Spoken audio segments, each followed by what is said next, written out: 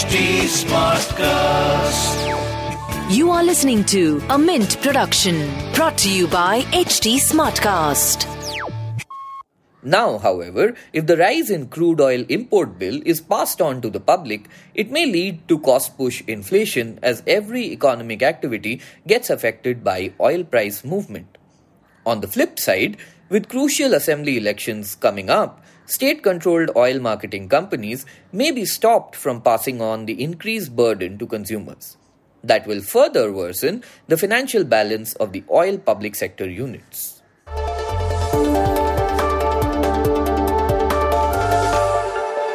The internet gave us short attention spans. We preferred to like and share content instead of reading and sometimes even watching it. At Mint, we decided to come up with the Mint Primer, which breaks down the big news of today into short, quick, consumable questions and answers. On this podcast, you will find information about everything from cybercrime to RBI's new repo rates. I'm Prasid Banerjee, and this is what happened today.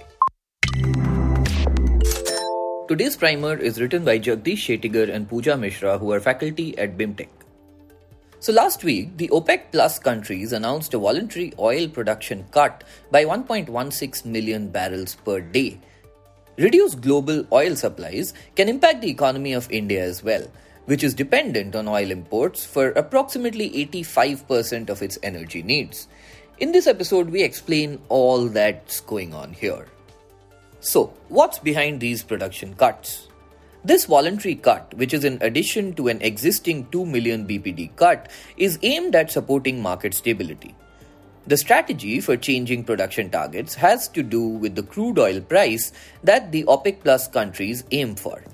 Recent production cuts, totaling 3.7% of global demand, will raise the crude oil price per barrel, which had slumped in March with Brent crude oil price falling below the $75 per barrel mark. Higher prices might also help cover up the losses producer countries faced after prices crashed. Now, crude oil prices crashed in April 2020 due to the pandemic. Prices recovered when economies opened up. Subsequently, however, the Russia-Ukraine war saw prices rocket from $78 per barrel in January 2022 to over $120 per barrel in March 2022. But then, the global economy slowed and a recession in advanced markets now looms large. This has resulted in declining demand for crude oil from major economies such as the US and the EU, causing oil prices to start falling once again. Post the announcement of voluntary output cuts by OPEC Plus countries, international oil price increased by approximately 6%. Which brings us to the impact on the Indian economy. India is the third largest oil consumer and imports approximately 85% of its total crude oil requirement. The cut could raise crude by $10 per barrel, increasing import bills and worsening the current account deficit by around 0.4% of GDP.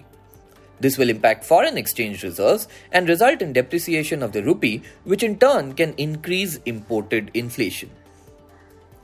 And yes, it could have an impact on the common man as well, at least on paper.